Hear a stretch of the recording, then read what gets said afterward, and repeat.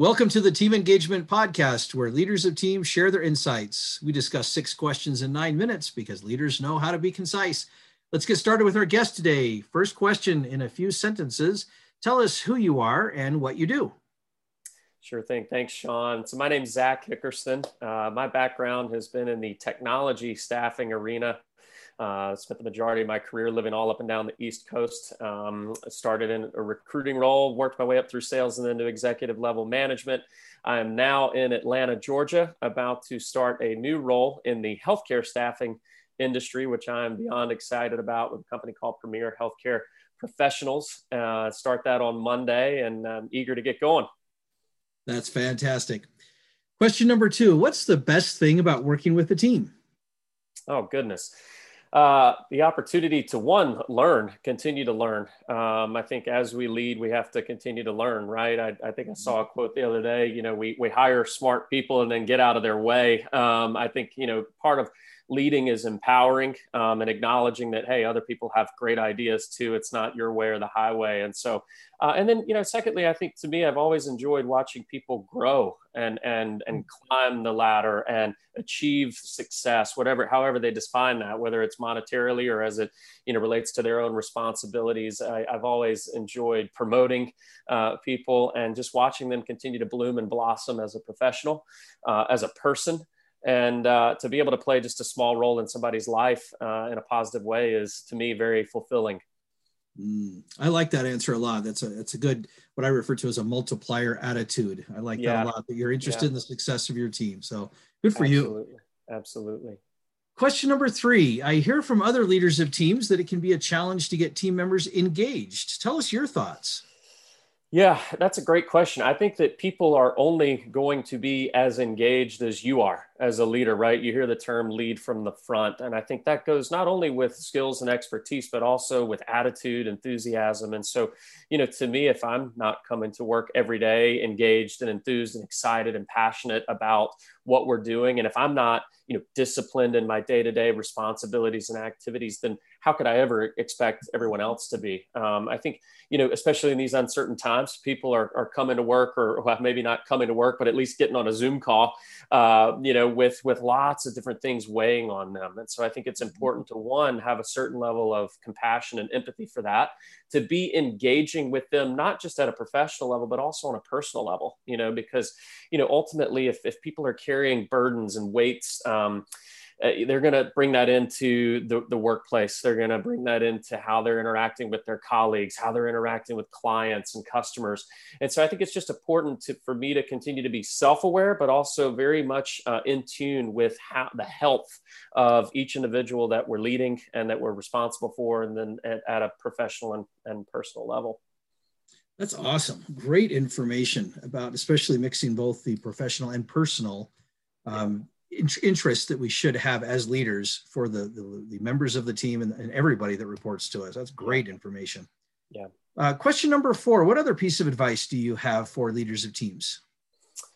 Yeah, I think for me, as I've reflected on my career, I've had some success, but a lot of failures, right? We learn from our mistakes. I heard it said that you learn things 3 ways. You either learn it the easy way, the hard way, or the tragic way. Easy way is to learn from other people's mistakes. Hard way is to learn from your own. And the tragic way is to not learn at all. So I think that, to me, for other leaders, it's, continue to learn from your mistakes, acknowledge them with humility. Swallow your pride and just, continue to grow as a person. I think the other 2 things, as a leader, that I think we have to simplify it. I think in an age of so much technology and resources and ideas and books and podcasts on leadership and how to do this, that, and the other, I think the more simple we can make it, the better, right? So to me, it's lead with character, lead with consistency. If you can operate in character and be a consistent leader, and that's the little things, doing the little things right, showing up on time, staying committed to your one-on-ones with your team, staying committed with, at your schedule and what you're doing and how you're holding them accountable. I think consistency is key. But if you're leading without character, eventually the ship is going to sink because it's built on sand. If you're not operating with character and integrity and trust and all those things, then I don't see how you can continue to sustain a high level of leadership over time. I completely agree. That consistency is a critical piece. Yeah. Absolutely. Yeah. Question number 5, what other successful leaders of teams would you like to recognize that have had a positive influence in your life? Oh my goodness. First company I ever worked for, company called Insight Global. Grateful for all the leadership that I had there, all the training. Specifically, there's a man by the name of Mike Fromhold who I worked for when I was living in Philadelphia, Pennsylvania. I was a sales rep at the time. He was a sales manager. Goodness, I think he's now executive vice president, lives here in Atlanta. He and I have kind of reconnected over the last few months or maybe the last year or so, but I look back and I'm just incredibly grateful for the role that he played in my life. The founder of the company, Glenn Johnson's phenomenal. Reconnected with the CEO not too long ago, Bert Bean, who is, goodness, he's on Fox News and all other kinds of different podcasts and stuff. He'd be a great guy for this podcast. But yeah, another gentleman by the name of Chris Chula. He just wrote a book called We Culture. He's big about culture and engagement. And I think he's another one. I worked for him when I lived in New York City. And so those would be 2 people that come to mind very directly that have affected me positively. And I'm grateful for that. I think you become more and more grateful even after the fact, right? You look back, in the moment you're grateful, but then you look back and you're like, man, they really played an integral part in my life, not only as a person, as a professional and beyond. Those are great comments. And I think I'm glad that you recognize those people. And I agree with you that sometimes that hindsight perspective is really valuable. It's always 2020, right? It is. And it helps us. I like how you phrased it, though, that it helps us kind of increase our appreciation and gratitude for those opportunities and those people. So thank you. Agreed. And you kind of talked about it just ever so briefly in this last question, but the last question that I always ask is, tell us about your first job. And you kind of touched on it a little bit, but anything else you'd like to add? That was my first job out of college as a recruiter in technology staffing. But my first job was when I was 16 years old at a golf shop. I regripped golf clubs. I sold golf clubs. And, goodness gracious, I think I was working for like $6.75 an hour. To me, at that time, it was all the money in the world because I could afford to buy a new set of golf clubs every few months. And but it taught me discipline. It taught me responsibility. It taught me customer service.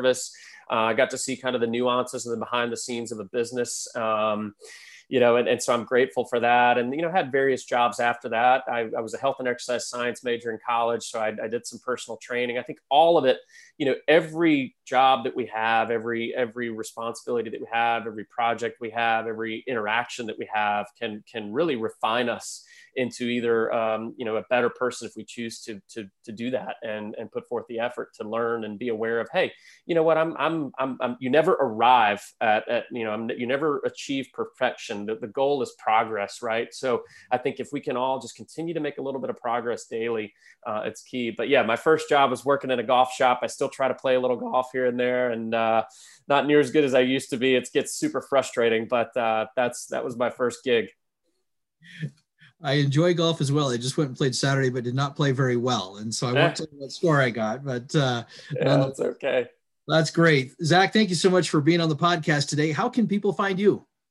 Yeah, LinkedIn, Zach Hickerson on LinkedIn. You can reach me. I've got a personal kind of corporate email address at zach.hickerson@a321consulting.com. As I mentioned, I'm about to start a new gig on Monday, and I'll be sure to update my LinkedIn with all of that contact information. But yeah, would love to connect and collaborate and network. And if there's anybody that sees this that I can help, whether it be personally or professionally, feel free to don't hesitate to reach out. Fantastic, thank you. This is Sean Richards with the Team Engagement Podcast, where leaders of teams share their insights.